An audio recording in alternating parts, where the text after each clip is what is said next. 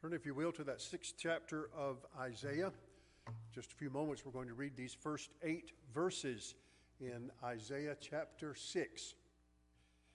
Christian research statistician George Barna wrote a book several years ago which he titled The Frog in the Kettle.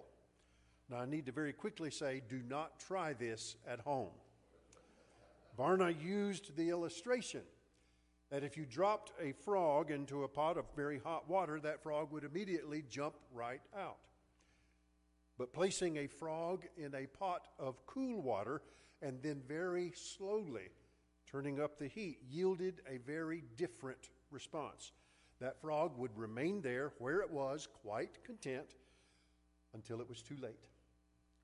And the water reached a boiling point, killing the frog. And his point was that we as Christians and as churches today are content to allow ourselves to stay right where we are, not realizing the dangers around us. This can be applied to sin. It can be applied to deception. It can be applied to comparing ourselves to others. It can also be applied to churches and individuals staying in a nice, comfortable place as our effectiveness for God slowly dies. And the remedy for this is the title of my message this morning, Life-Changing Holiness. Stand, if you will. You follow as I read the first 8 verses from Isaiah chapter 6. In the year that King Uzziah died, I saw the Lord high and exalted, seated on a throne, and the train of his robe filled the temple. Above him were seraphim, each with 6 wings. With 2 wings they covered their faces, with 2 they covered their feet, and with 2 they were flying. And they were calling to one another, Holy, holy, holy is the Lord Almighty. The whole earth is full of his glory. At the sound of their voices, the doorposts and the thresholds shook, and the temple was filled with smoke. Woe to me, I cried, I am ruined, for I am a man of unclean lips, and I live among a people of unclean lips, and my eyes have seen the King, the Lord Almighty. Then one of the seraphim flew to me with a live coal in his hand, which he had taken with tongs from the altar. With it he touched my mouth and said, See, this has touched your lips. Your guilt is taken away, and your sin atoned for. Then I heard the voice of the Lord saying, Whom shall I send, and who will go for us? And I said, Here am I. Send me. Join me as we pray together. Father, we ask that you would open our minds and our understanding of these words from your word today. Father, help us to see what you have for us. Give us just a glimpse of your holiness today. And we ask it in Jesus' name. Amen. Thank you, and be seated. Number 1 in your outlines today, we must discover the holiness of God. There's an observance in the ordination of a priest called the Litany of Supplication. And at this time in the ordination, the candidate lies down on the floor, face down, as a sign of their submission before holy and righteous God. In 1961, Missionary Alliance pastor and author A.W. Tozer was given the opportunity to speak to a group of ministers on the subject of his choosing. Not surprisingly, he chose to speak on the holiness of God. And in part, he said this, I believe we ought to have again that old biblical concept of God which makes men lie face down and cry, Holy, holy, holy, Lord God Almighty. This would do more for the church than everything or anything else. My take on that subject is this, and we have a slide for it. In churches of all sizes, from the smallest fellowship to the largest nationally broadcasting ministry, there is nothing the church needs more today than a fresh encounter with the holiness of God. There are too many people today who stand in sacred places such as this regardless of the church size or setting, and mistakenly believe that the spotlight is on them and who they are and what they can do rather than on our holy God. There's one preacher who likes to occasionally show up at church wearing a clown suit because he likes to just come up onto the pulpit and preach in a clown suit because he thinks it's funny. How sad for people of God to not only allow it, but to encourage it. When Isaiah experienced the holiness of God, he was in the temple seeking God. And so those of you who may have come today seeking and hungering the holiness of God, you have come to the right place. Verse 1 begins, in the year that King Uzziah died. Isaiah experienced such a life-changing event that when he wrote about it years later, he documented the time for it. There are historical documents indicating that King Uzziah died after a 40-year reign. It had been a long time of peace and prosperity and growth not known since the time of Solomon some 200 years earlier.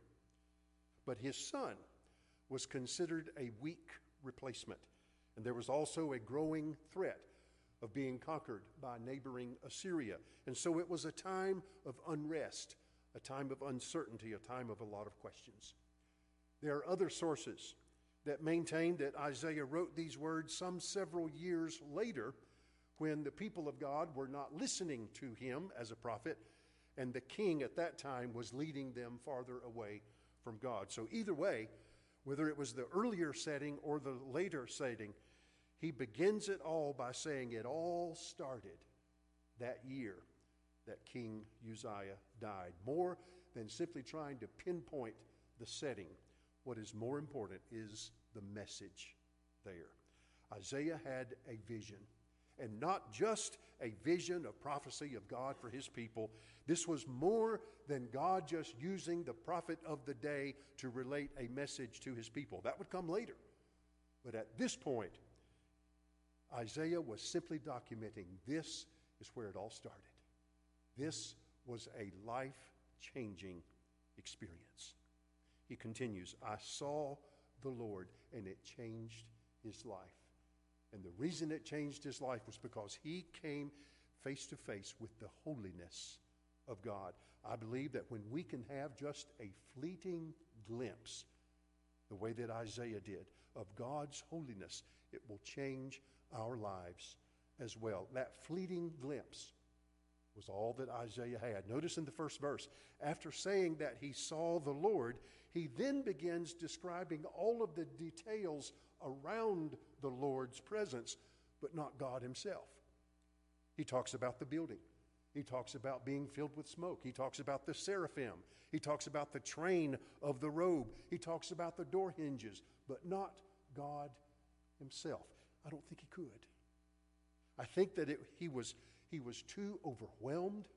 It was too magnificent. He was too amazed.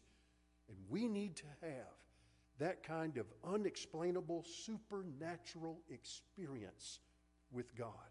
Because when that happens, we will come to realize it's not about us.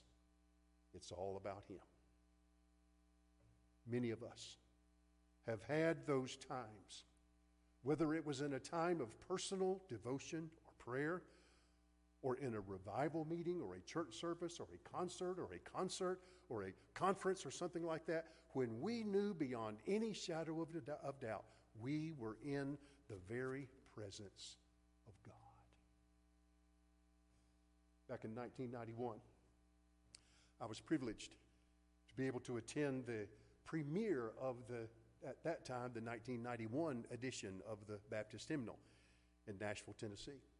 And there were several days of singing and concerts and meetings and conferences, and it was all leading up to the big reveal on that last night of the new hymnal. And during those previous days, there were smaller concerts in different areas around town and around Nashville. And I went to hear Cynthia Clawson sing one morning, and it was in a small meeting room in a conference hotel. And when she was introduced, she got up and she immediately explained that her accompanist was sick that day. And so she accompanied herself at the piano and sang several hymns. Then after several hymns, she stepped away from the piano and stood at the front, and she started singing a cappella.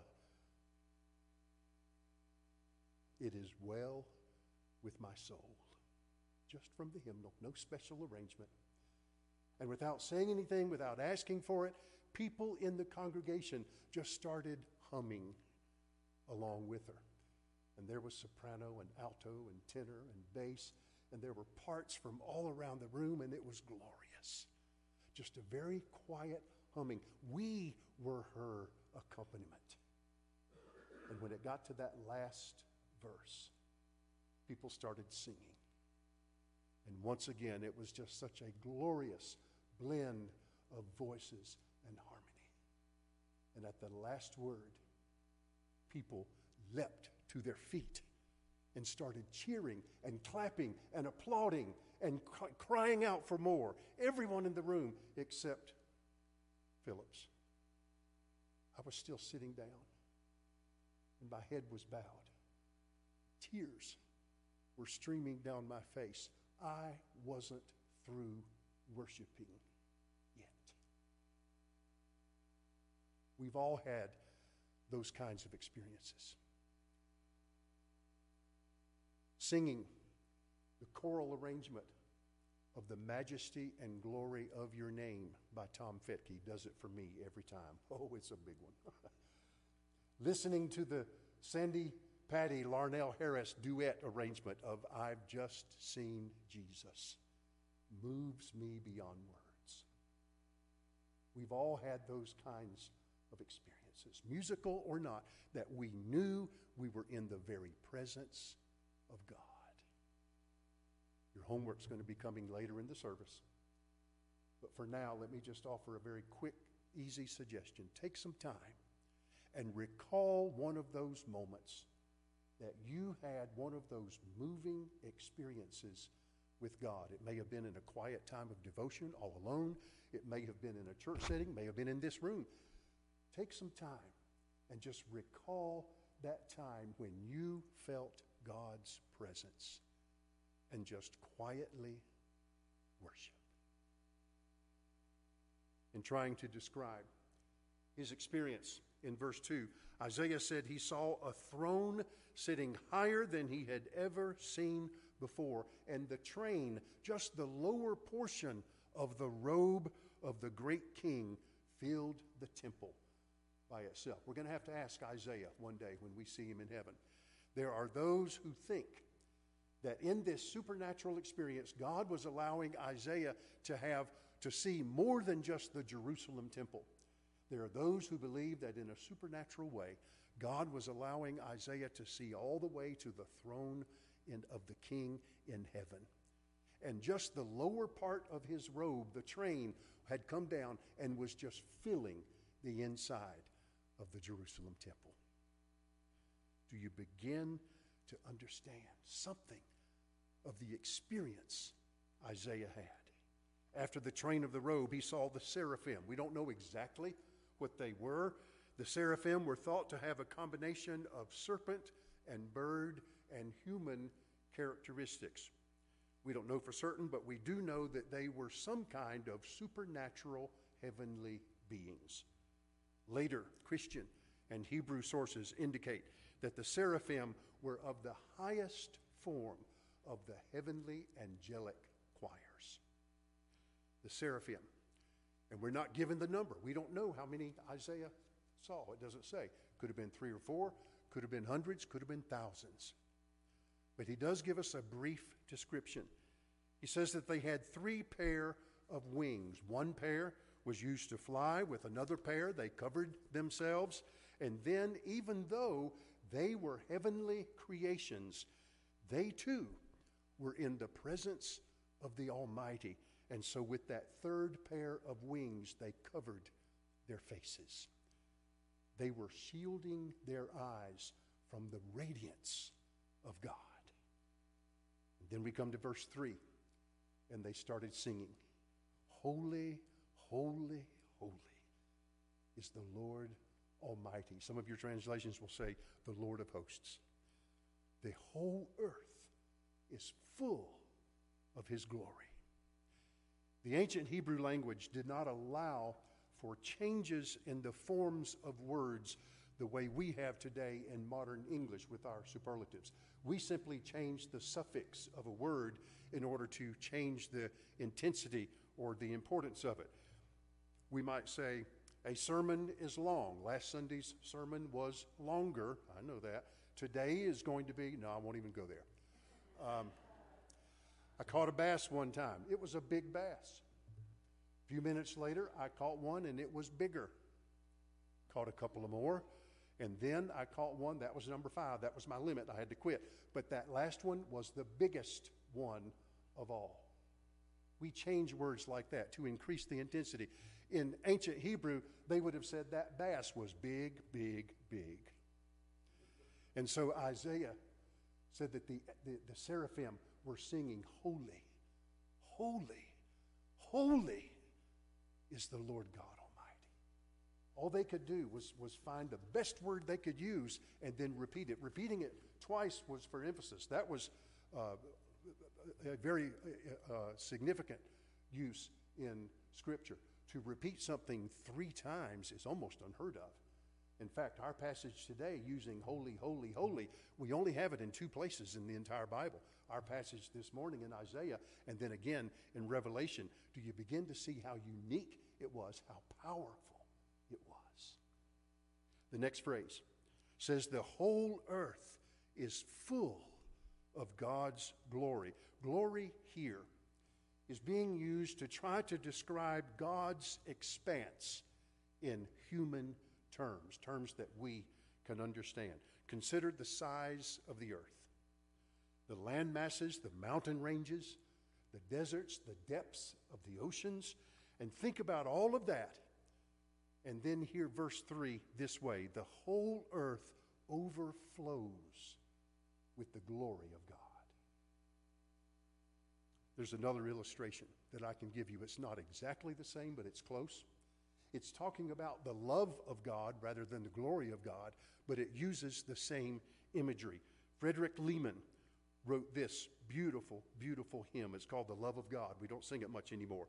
Could we with ink the oceans fill, and were the skies of parchment made, were every stalk on earth a quill, and every man a scribe by trade, to write the love of God above would drain the oceans dry. Nor could the scroll contain the whole, though stretched from sky to sky. Even as large as our planet is, it cannot contain the glory of God. And that's what the seraphim, that highest order of the angelic choir, sang that day, and it was enough to make the doors shake on their hinges. It happens today. With some of the rockets taking off from the Cape, maybe not as much as a few years ago when the shuttles used to take off. And people would talk about how the walls in their homes here in Titusville would shake and how things in the cupboard would rattle even from the vibration from those engines coming across the water. Can you imagine being in the presence of a group of beings so powerful that their voices were strong enough to shake the doors on their hinges? And that wasn't even God's voice. These were God's servants that were making it happen. Isaiah was immediately moved. He had seen and had heard enough to realize that he was in the presence of our matchless, holy, pure, magnificent, and righteous God. Going back to verse 3 again, that word holy comes from a root word that means separate. God is separate from everything we can relate to humanly speaking. He's not distant. That's not what it means. He is different from anything that our minds can understand. Where we are finite, He is infinite. Where we are human, God is divine. Where we are limited, He is limitless. Where we are frail, He is strong. Where we are flawed, God is perfection. Where we are sinful, He is pure and clean. Where we are guilty, He is just and righteous. Holy, holy, holy is the Lord God Almighty. This experience would cause Isaiah to adopt into his writings the phrase, the Holy One of Israel. He used that phrase 30 more times throughout his prophecy. But now, there was another matter with which he needed to deal. Number 2 in your outlines, we must recognize our unholiness. Having come face to face with God's holiness, Isaiah now had to look back at himself. And it was more than just he, being mortal, caught a glimpse of something that was immortal. It was more than just fear from this supernatural experience. It was a deep sorrow that touched his life because he saw himself compared to the holiness of God. Remember where he was. He was in the temple. He was there for a reason. He and others had been worshiping, had even been leaders in worship. And they thought they were pretty good. They even thought they were righteous compared to other men's standards. But brought next to God's holiness, though, gave him a different perspective. What he thought was okay, what he thought was acceptable, what he thought was something even to be proud of, he realized that he was now so very far away from what God deserved. And this moved him to cry out in despair. Verse 5, some of your translations say, I am lost. Some of your favorite translations may say, I am ruined, or I am undone, or I am done for. Whatever wording your translation uses, it signifies coming up short. Being lower than a standard. What standard? God's standard. Romans 3:23 reminds us all have sinned and fall short of what? God's glory. That's the only standard that matters. No matter how hard we try, when we look at God's standards of purity and goodness and holiness, we will always fall short. And when God's Spirit moves us to see ourselves as God sees us, we see sin in our lives separating us from Him. And that moves us to our next point. Number 3, we must repent of sin. I said at the very beginning this morning that one of the greatest needs today is for the Christian community to come once again to experience the holiness of God. And with that experience comes confession. There's a trend among evangelical churches today of all denominations, and it's been continuing for years, and it's only getting worse, and that is a lack of emphasis on confession in worship settings. Worship leaders and pastors are saying, don't make people feel bad. Don't make people think about their guilt. Don't let people have any cause to worry about anything. People come to church to feel good. And that's all fine and uplifting.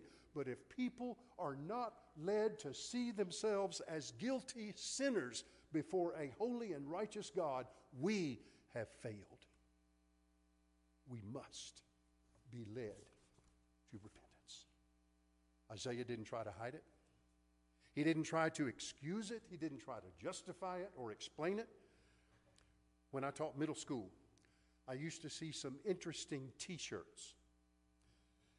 One that came around for a couple of years at Christmas time said, Dear Santa, I can explain. There was another one that I would see year-round, and I always chuckled every time I saw this particular student. It said, "It wasn't my fault." Whatever it wasn't my fault. God doesn't want to hear our explanations. Because you know what? There are no explanations.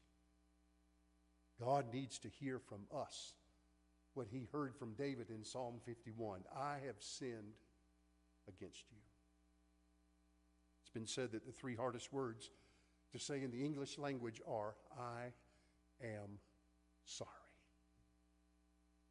Isaiah said in verse 5, I'm a man of unclean lips, and I dwell among a people of unclean lips. In ancient cultures, there were mouth purification rites that had to be completed before men could deliver divine messages.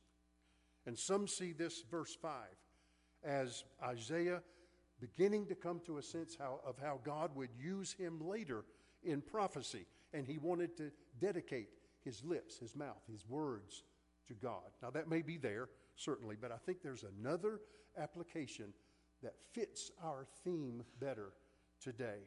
What Isaiah saw as an asset, what Isaiah saw as a gift, what Isaiah saw as a strength of his was nothing until it was given to God. Even that strength, that gift, that ability that we possess may be very good, may be something that we can in the right way be proud of. Who gave us that strength, that gift, that ability? We need to be willing to allow God to do that cleansing and purifying work in our lives.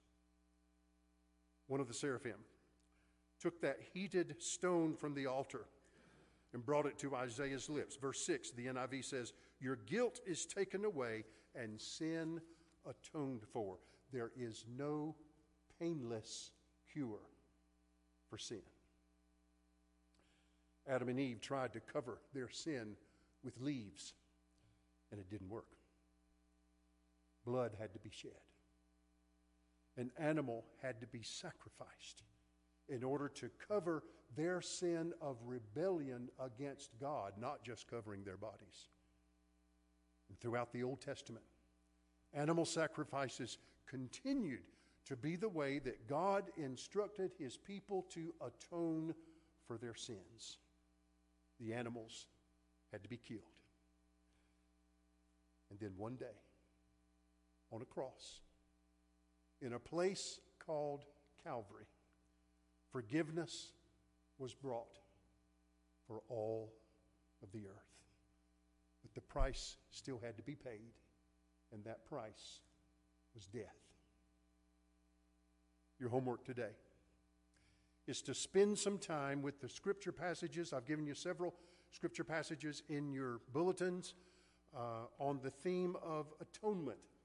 And if you're listening by radio today or following us online and you don't have these specific scripture passages, just do a good concordance search or just simply go online and do an internet search on the theme of atonement scriptures, and see what God reveals to you through these verses on atonement.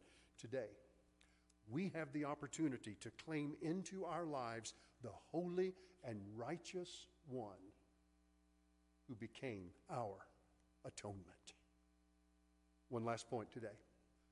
Number 4 today, we must respond to God's call. We who have experienced God's forgiveness and his cleansing must respond to his call to service. After he experienced it, it was after Isaiah received God's forgiveness and his cleansing that he heard God's voice of calling in verse 8, whom shall I send? And who will go for us? And Isaiah responded out of love and out of gratitude for God, for what God had done in his life. And even without knowing where it would lead, he said, here am I. Send me. Christian songwriter John Purifoy gave us these words, here am I, Lord, send me. Unto thee willingly, yielded I come. Show the path that I must walk. Compel me then to go. And if I stray, bring back the light of day. For here am I. Send me, I pray. Here am I, Lord. Send me. Precious Holy Spirit, come fill me anew. Give me wisdom. Send me strength. Grant that I may be a mirror of your never-ending love. For here am I. Send me, I pray. A man sat in a chair in his cabin in the Canadian Rockies, slowly freezing to death. John Elliott had logged many miles that day in the deep snows of mountain passes, checking for avalanches. And with dust and exhaustion about to overtake him, he finally made it back to the safety of his cabin. And before starting a fire, before removing his wet clothing, he sat down just to rest. And as those blizzard winds swept through the cracks of that old cabin, the forest ranger was lulled to sleep, paralyzed by a false sense of pleasure surrounding him. Suddenly, his dog sprang into action, and with unrelenting whines, turning then to ferocious growls, finally managed to rouse the near comatose man. The dog was John's faithful companion, a St. Bernard, one of a long line of dogs known for their heroics in times of crisis. John said later, if that dog had not been with me, I would have died. When you're freezing to death, you actually feel warm all over, and you don't want to wake up because it feels too good. If there is anyone here today who has not accepted Jesus as Savior, do not let these moments pass. Because I have to tell you, you are dying. And I'm not just playing on emotion. God's word says you are dying. Do not let these moments pass without turning to Jesus in faith and in repentance. And if you're not even sure what that means, you come and talk to me after the service and let's talk about it together. Many others today may be believers, but it could be that the cold winds of life are robbing you of the experience of being daily renewed by the holiness of God. Questions and uncertainties are keeping you from experiencing the warmth of God's blessings. Hear his voice calling you today. Don't wait for a permanent pastor. Don't wait until things get better. Don't wait until you have it all figured out and have all the answers. Place your life in God's hands. In these next few moments, I ask you to prayerfully consider this. What is God calling you today to do in your life, in your home, or in your church? What is God calling you to do? Let's pray. Father, I ask you to speak to our hearts today. Remind us once again of your holy, holy, holy presence. Father, may that cause us to see ourselves as you see us, completely unworthy, completely unrighteous. But yet you also see in us godly potential if we will just yield ourselves to you. And so, Father, lead us today to say, here am I. Send me. In your name I ask it. Amen. We're going to sing a hymn of commitment. And as I say most every Sunday, this isn't for me. It's not even for this church. This is a time for you to respond in any way that God might be touching your heart. Would you listen? And would you respond? Stand as we sing.